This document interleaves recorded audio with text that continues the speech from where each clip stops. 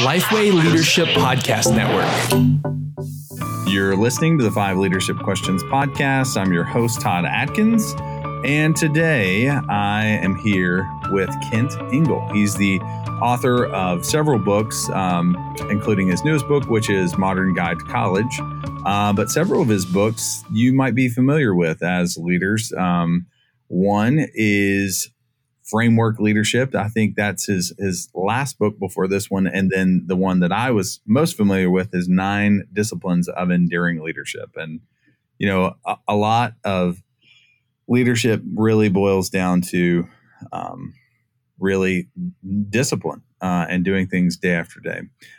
We'll talk a little bit more about Kent and what he does. He is the president of Southeastern University. It's one of the fastest growing private universities in the nation, which is connected to our good AG friends who we've done a lot of work with from a Lifeway perspective. And we're thankful to have you on today, Kent. Is there any more you want to tell us about yourself before we get started? Well, yeah, thank you for the invitation. Always love to have a conversation about leadership and how we can encourage and empower each other. It's just an exciting, privilege to serve as a university president, because you're on the front row of actually seeing generation of students that in our context, God's raising up and who have, an incredible passion to serve Christ, to serve the church, to serve the world in so many unique callings. And to be able to see that passion and then to see how they're kind of grabbing hold of what God's put on their lives in terms of calling and then begin to help equip them in that. Our mission here at Southeastern, we call it coming alongside helping students to discover and develop their divine design. So I'm having a lot of fun as a university president, just hanging out with students and doing just that and seeing that take place in their lives. So let me ask you a question before we get started. I think you would be uniquely positioned to answer this, and that is, how has formal education, the college experience, and really learning at that level, how has that shifted? I mean, you've written a book about a guide to college for both students and parents, and I have a 10-year-old. 8-year-old, 7-year-old, and an 18-month-old, and we could talk about that another time. But Sure. The big thing is, I know that they will absolutely 100% have a completely different college experience than I did, and I feel like we're at a crossroads right now with that, where we're just trying to figure a lot of that out. So, can you speak to that? Like, how has that shifted? How is it changing? And what's good and bad about it? Well, I think one thing that's shifting is students are now looking at the educational experience, not necessarily college experience, but educational experience. How do I discover exactly what it is that I sense that I want to do, I want to become, I'm good at, I'm gifted at, and then how do I discover how to educate that? So I think there's a lot has changed in the fact that it's not, no longer, I must go to college to make sure that I have this degree so I can, I have qualification to get in the workforce. I think the way the workforce is changing is are you identifying what you are good at, getting education for that, and then stepping into a workforce that celebrates that. Right. So, you're seeing that shift. So, for example, it wasn't long ago, the head of Apple, Tim Cook, was having a conversation about this very issue, and he was saying, a lot of the successful people in my organization never even had a college degree, but they needed education. Right. And of course, in their case, he was talking about, and then he went on to talk about, we need coding schools and all these things to help solidify what someone is good at so they can step into that role and make a significant contribution to the workforce. And I think that's what we're seeing, that more students are being intentional in choosing the way they receive education rather than saying, oh, it's got to be done a certain way. I've got to go to a certain type of college. And that's how, I'm going to be able to be successful. So we're seeing that shift. Then I think a second shift that we're seeing is what's on the national conversation right now, and that's accessibility and, most importantly, affordability. And how do we navigate that educational journey in which it gives us access at all levels, but also affordable, so that we can hopefully navigate our educational experience in an affordable, debt-free way.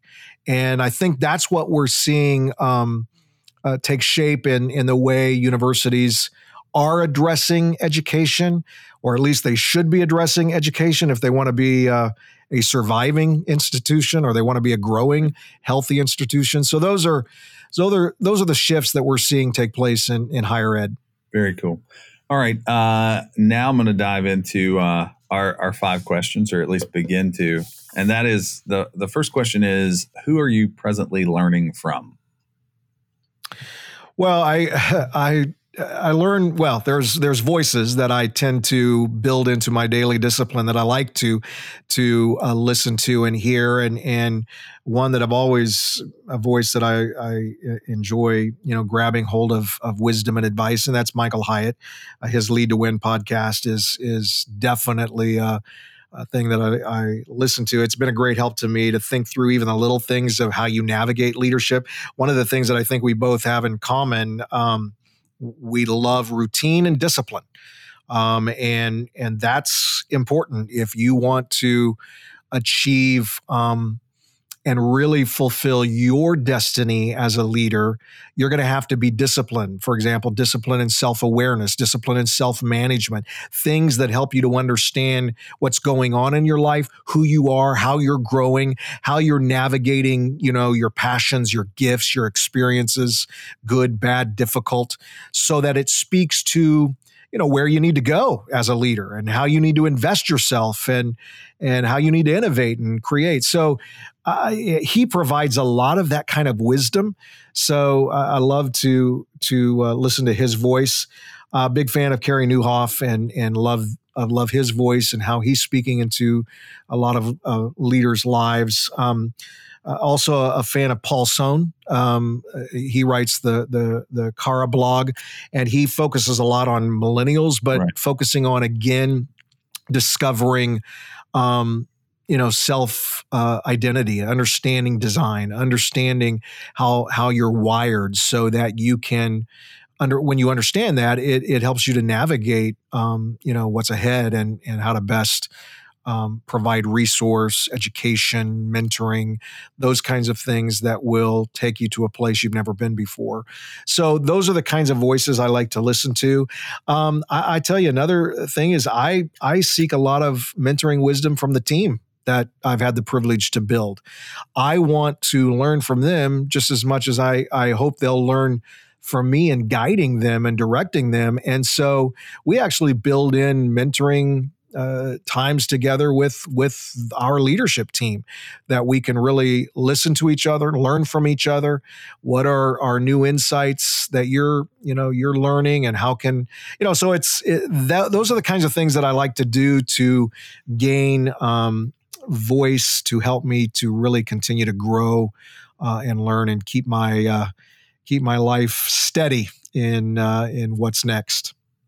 Good deal. Now, what's interesting to me, I recently had a conversation with Steve Graves. I don't know if you know Steve. I think he knows Justin Lathrop, who's one of your guys. Oh yeah, on our team. But you mentioned Paul Sohn, and so Paul's a friend of mine, and it's really interesting. What we were talking about in that conversation was about this younger millennial generation who is approaching calling somewhat differently, because you had Paul, who was, by every stretch of the imagination, very successful from a business standpoint early on in his career. His dad is super successful in business, and he had all these reasons to kind of stay in that vein, and yet he has somehow found almost a middle ground between what we would traditionally look at as a ministry calling in a local church and business. And a lot of that is really helping people, discover, I guess their personal calling, who God's created them to be, and then living that out, either, in the workplace or at a church, but mostly in the workplace, because that's part of his journey and part of his experience. So I love that you mentioned him. Yeah, no, it's, he's a powerful writer and definitely hitting the issues that millennials think about and focus on as it relates to especially experiences in their life that bring to the surface, really what they sense could be that divine call on their lives. And so I love to read him and what he writes and the things that he brings in terms of solid understanding and awareness to what this generation looks at and is concerned about. Good deal. All right. Well, let's move to our second question. What's the main point of emphasis that you have in leading your team right now? Well, we operate, and thus the book that I wrote, Framework Leadership, we operate as a team in framework leadership. We have 6 frameworks that guide every decision that we make for our organization. And for us, a framework is simply a system of stewardship. A framework gives us kind of that, map to the unknown, because as a team and as leaders, we're constantly, if we're going to grow, we're going to places that we've never been before. So we have to have a system in place, a framework in place that helps us to do that. One of our frameworks that is extremely important to us as a university is our urgent framework, which will always focus on 5 issues that we have to face as a university. Enrollment, because we are an enrollment-driven institution as a private liberal arts university, and that's important. We have to focus on governance. We have to focus on systems. We have to focus on culture, and of course on what can make us stable and able to be healthy along with that growth. And one of the things that we're definitely working on right now with our leadership team is this whole issue of system development, making sure our systems are growing with us. Because if, you can be growing, but you may not be healthy in that growth. And to me, as a leader, what I think significantly helps to bring health along with the growth is your systems. And so we've been working on systems, especially especially with where we are at right now. I mean, we've had rapid growth. Our current team inherited the leadership of Southeastern University back in 2011. We started creating new paradigms, if you will, of how to do education. And that started to create a lot of growth for us. In 2011, we were at a little over 2,400 students, and this past fall, our enrollment was right at almost 10,000 students. So we've had significant growth, but I can tell you that some of our systems are not where they need to be. So we're really working hard at especially looking at technology, making sure our technology is where it needs to be, and do those systems where we can truly communicate with each other on all levels of the organization. And so we're working hard at that. And for example, one of the system issues that we're now processing is with a much larger pool of applicants than we've ever processed before, we now need to make sure that we have invested in a strong CRM program, software that's going to help us with these issues, with these challenges, so that we can handle the level of enrollment growth that we're having. So those are kinds of things that we're working on now. And the other thing that we work constantly on is what I call new curve growth. In fact, we have once a year a new curve retreat. We believe in the sigmoid curve of growth and health, and if you aren't constantly monitoring that, inflection point where if you don't start a new curve, you better watch out. Plateau's coming, and if you start reaching plateau, it's not going to be long after that. And you're going to start a decline. So we are constantly. What are the new curves? What are we hearing? What are we listening? What's the context say? How are we shaping and communicating our goals? How are we aligning? And all of that's going to flow out of new curves. So we actually have a new curve retreat where we really reflect, evaluate, and then we walk out of that with, man, these are going to be the new, 3 to 4 year, 4 curves that we're going to do this next year. And so those are the kinds of things that we're focusing on as a leadership team. Right now. One of the things so we do leadership pipeline, which it means a lot of different things to a lot of different people, but it's a very systematic approach. And so it's really born out of McKinsey as much as it is Ram Charan or Noel Tichy or anybody else. And sure. So I'm basically walking people through different phases of implementation through story, strategy, structure, systems. And then there's a couple more S's there. But the big thing that I have found is people think that systems are kind of agnostic, or they don't really matter that much, or, I can just kind of push this, over to the side, or this will be easy. But I am telling you, systems are more ingrained in any culture and organization than you would ever imagine, because systems have to do with people's day-to-day work, and they can get on board with the story. They can get fired up. They can embrace that strategy. And you may even do a little reorg. But if you start messing not only with the org chart, but if it actually affects my day-to-day work and my day-to-day interaction with different systems, whether that be, you know what I mean when I'm saying system. Right. That absolutely. When the torches and pitchforks come out. Yeah.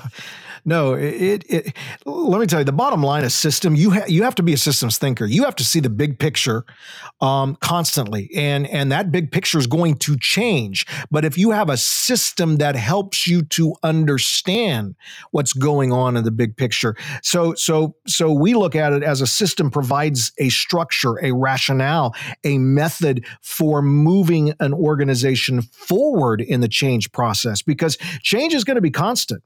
And you have to have something in place that helps you to create, will help you with the destination to a place that's going to definitely, you've never been there or it's been unclear.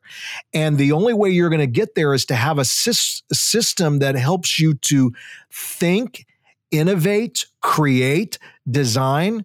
The system stays the same in the sense of how you approach it, but you're going to constantly, as you think through, so for example, we have a system, a 4-function system. If this is how we create new innovation for us, the system is simply this: we take the time to listen. We actually do listening exercises. You're never going to reach a new destination. You're never going to reach a new level in growth or health of an organization unless you know where you are, what's going on, what's the climate, what's the culture. You have to listen. And we always like to use the approach of the appreciative inquiry approach. And you may be familiar with that, but it's always approaching it in a positive, dreaming way. Rather than saying what's wrong with our organization, what's wrong with what's happening, it's what's good happening, what's great happening, what are the if I could dream about where we can go because of what we have here. And when you start approaching that and you listen, wow, you begin to discover things that help you to know the potential of what you can do and accomplish. And so listening is huge. Then we audit the context. What's going on? What are the challenges, the competition, the limitations, the resources, the people, the circumstances, because that's constantly shifting and changing. So if you're not auditing the context, you're not going to know what to do.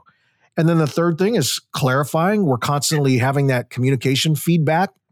It's making sure that what we think is happening, they communicate that back to us.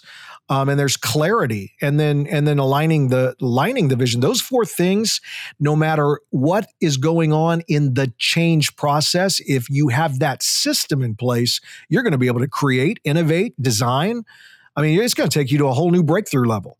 And that's what's so fun about systems. They don't restrict you. They actually empower you. We have lost 80% of the people listening right now, but I am totally with you. I'm ready to pray right now. No, you can tell I'm pretty passionate about systems. We can start nerding sure. out, man. I can. There's a couple of books that I may recommend to you off air. If I recommend them on air, I'll lose all credibility because people will be like, "I bought that book and it was like a textbook. I hate it." But there's a couple that I really like. I dove deep into systems last year, and everything I could find on systems thinking, in particular, in theory, I just devoured, which is why. Yeah, no, it's a powerful tool. Let's move to our third question then, and that is, other than the spiritual disciplines, what are a couple of things you have to do on a daily basis to stay sharp as a leader? Well, for me, I can tell you right now, it's physical wellness. It's one of the top things that I do to bring. If I'm going to bring my best self to the context every day, I've got to physically.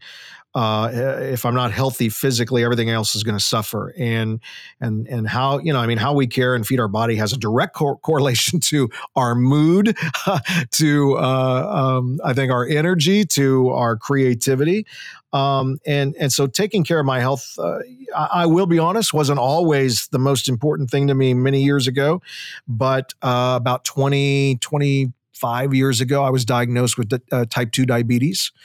And it was, my blood sugar was at a all-time high that was pretty unbelievable. In fact, the doctor said, "I'm surprised you haven't had a stroke because of the level of sugar." And he just said, "If you don't drastically you are on the road to death." And he said, "But I think you're at a point in your life, if you will become disciplined every single day, physically, and exercise, and you approach life that way, and then you look at your diet, you can control this actually without insulin. You are probably at a level that we could catch that." And sure enough, I started from that day, and every day since, I'm at the gym every morning about 5:30.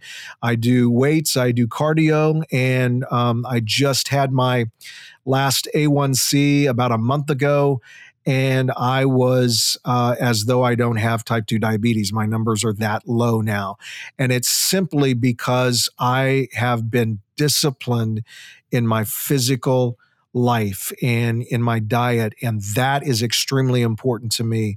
And then, of course, you just see the benefits of that in how you just tackle every day because of being healthy and strong and vibrant. And so that's an absolute must for me. And I don't think I could be the leader I am without really that in my interesting life. Because recently it was either a podcast or an article, and I cannot remember which one, but it was basically studying type 2 diabetes in particular, because it's there's a lot of mystery that's still there, because it's kind of half genetic and half a response to your eating, what you eat and all those different types of things. So I wonder what you would say, looking back on the last 20 years, how has that affected you as a leader? I mean, what learning, I guess, has been applied, or has that discipline spilled over to other areas of your life? How would you? Oh, yeah, absolutely. I mean, and I write about it in the 9 Disciplines of Enduring Leadership. It spills over into holistic self-management. What I do with diet and my physical routine every day in terms of fitness, the same thing has to happen in my spirituality, has to happen in relationships, has to happen. It's a holistic approach to how you manage your life. And if you will address every aspect, mental, physical, spiritual, all the elements that make holistically who you are, I mean, wow, your life is going to be on the edge of what God really wants you to do and accomplish, because you're at that level. You're reaching the point in those areas that keep you fresh, keep you strong, keep you alert, keep you alive in what's happening day by day. So absolutely, the one element of the fitness definitely spilled over into my life, and self-management is an extremely important, and we actually teach that we have a course called SEU 101, and we go deep into self-awareness and self-management. If you can tackle those two things, wow, you're going to be way ahead of the game in terms of understanding what you're called to do, understanding discernment in making the right choices, the right decisions. I mean, all those things bring foundation to who you are and who you'll become. It really is interesting, because if you think back that far, your life could be completely different had you responded differently. If you rolled over and just said, "Oh, it is what it is," the reason why I asked that follow-up question, and the reason why I'm trying to bring clarity to where I was going with that now, is as leaders, there are a number of different things that we feel like happened to us. And I really do think that 20 years from now, you may have a completely different life and a completely different trajectory as a leader because of how you responded today to something that happened to you, versus something that, you're like, well, I didn't do this. It's kind of just, this has happened to me, and how you respond is so. Yeah. And I am a firm believer that when you self-manage and you're self-aware, you won't miss opportunities. And I think people that are not disciplined in their life, and they don't allow the things that they can't control, or the circumstances that come in their life that are difficulties and challenge, if you don't learn from those and change and create, then I think ultimately you miss great opportunities that may have been there, that God may have had for you, but you didn't take the time to reflect. You didn't take the time to learn. You didn't take the time to apply. And I will tell you, I had an example. So when I was diagnosed with diabetes, it was an inherited thing. My father had it, but you see, my father collapsed of a massive heart attack at the age of 43. So I had that as a reference point when I gained the knowledge that now I have diabetes. He had severe diabetes to the fact where he had insulin. So from learning from that and then realizing now I have it, that I have to change, or exactly what happened to my father is exactly what's going to happen to me, was motivation to make a change that then affected every other area in my life. Every church must be equipped to respond well in the initial stages when learning about instances of sexual, physical, or emotional abuse. And that's why the Southern Baptist Convention, Lifeway, and ERLC partner together to create Becoming a Church That Cares Well for the Abused. This training curriculum consists of a handbook, 13 enhanced video sessions that brings together top experts from various fields to help volunteers and leaders understand and implement the best practices for handling a variety of abuse scenarios at church, school, or in your ministry. You can access these videos and this training and this book all for free at churchcares.com. Okay, let's move on to question 4, and that is, what does leadership in your home look like? Well, what's important for me there is again, it's about discipline and routine. I mean, as leaders, we're constantly making hundreds of decisions almost every day that definitely lead to, fatigue and can lead to stress in many ways. But that's why there's no shame for me in doing the same thing over and over again, especially at home. So I'm up every morning grabbing coffee again, going to work out. When I get home, my wife and I actually we make sure we have dinner together. Our usual routine is to have dinner, then we go walking, and we actually unpack our days.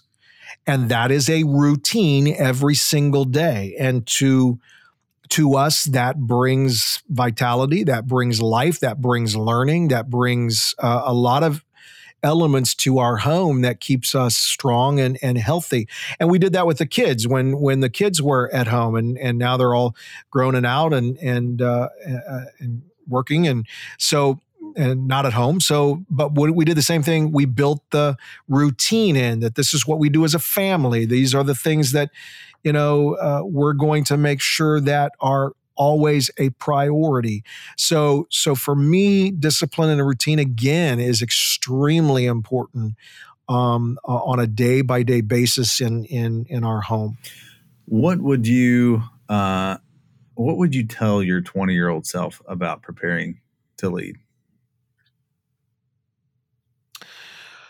Well, I would, the thing that I think about constantly, especially when I was younger, is always be others oriented in everything you do. If you could learn that early, if you could understand that as you navigate what you do in life, ultimately it's about how you relationally connect with others.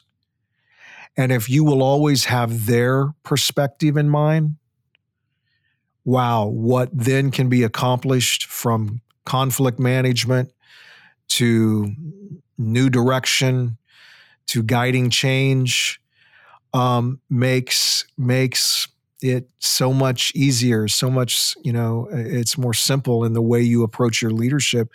And so I think if I was sitting down and saying to myself, when I was at that age, man, everything you do, always be others oriented, might have helped me a lot, especially in the early days of leadership. Because, when we're younger, we think we know pretty much everything and we don't know anything. And so you learn, you grow over time, but it always comes from people who invest in you, comes from the relational connections that guide you the right way. And if you will always be very careful to be others oriented, you're going to be way ahead of the game. Can you talk about any of those relationships that, Yeah, I will tell you one. When I was in high school, my pastor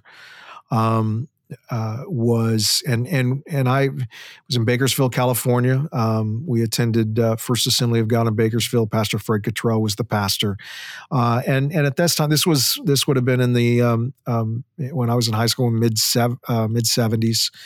And it was a pretty large church at that time, definitely over 1,000. And at that time, that's a pretty significant sized church. And so I know he's a busy person, but I remember him taking time and saying, Ken, I've watched your life and I see gifts in you. I see leadership in you. And I'd love to have an opportunity to be a mentor to you. And he said, here's what I'd love to do. And he said, I can get with your parents, but man, maybe one day a week we could have an hour together or something. And so he literally started mentoring me. He would take me on hospital calls and visitations. He showed me how he prepared messages. He showed me how he created agendas for board meetings. And I'm a high school student, and I love that kind of stuff. And he, even at that age, but the fact that he took time to say, I recognize something in you, and that I want to empower you and encourage. He was that kind of person. And he was the first person that actually talked to me about Really, the fact that you need to discover the way God created you. He said, and he always would go back to Ephesians 2:10 and he would say, don't forget, you are God's masterpiece. He said, God made you. He designed you. He brought you into this world for a purpose, and you need to know what that is. And it's something that if you're connected in Christ, you're going to understand that because he's the one that created you. And then you're going to have an amazing future when you begin to discover that. And so he literally taught me how to reflect. And I've always built that into my life every day, reflecting on experiences, the good things that happen to you, the difficult things that happen to you, the spiritual things that happen to you. Take time to really reflect on those. And so that was a person that had he absolutely made a difference in my life. In fact, later on, when my first career was in television and was a television sports anchor, did that for about 10 years before I went into ministry leadership.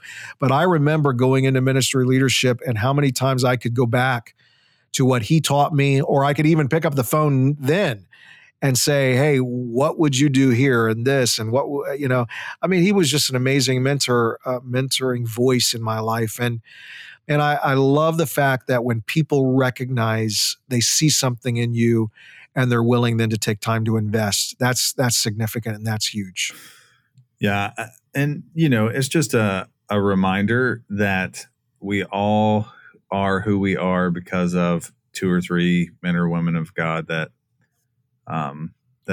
stepped up really to pour into us. And so just want to continue to encourage our listeners to find those people in your life, to make that investment. If you see something in somebody, be a part of calling that out in them. And in Absolutely. This day and age, I think it's really difficult to, Kent, because we all know controversies that are happening in the church right now, and with sexual abuse and sexual abuse prevention and, all these different things. And what, I think that there will be some listeners that would be reluctant to say, oh, well, maybe that pastor could have done that in the 70s, but he can't do that today. What would you say to that person? Yeah, and I understand that frame of mind and that mindset, but there are ways that you can be mentoring voices that create the right boundaries, that create the right system, if you will, that gives voice to people, whether that's in the way you develop. Maybe, for example, you may not be able to do that one-on-one, but you can create a group. Right. And so think of ways that you can still provide that kind of mentoring influence in a way that will understand boundaries, understand, what we are, facing in culture but yet still do the same dynamic. Again, it's the philosophy or the conviction of it should never change. The method will always change. And so if you can figure out how to create the right method that allows you to be an influence or a mentoring voice, we need each other. There's no doubt about it. And we've got to create those opportunities and look for ways to do that. Yeah. If you're listening to this and you have that desire to invest in someone, or you feel that tug and you're allowing that to be that barrier, then I would just encourage you to put some type of system in place, or find a group of people and do it in that environment, whatever you need to do. But don't let that pass by. Don't let that opportunity to invest in another generation pass by. Absolutely. Well, I just want to say thank you so much for spending time with me and our listeners. And we will definitely have to get together and talk about systems more. That'd be fun. Yeah, thanks, Todd. Appreciate it. All right. If you'll stay on for just a minute, I would love to chat for just a moment. And for those listening, if you stay on for just a moment, you'll hear about some of the other great podcasts that are part of the Lifeway Leadership Podcast Network. But thanks most of all for listening to this one. And please hop on over to iTunes and leave a rating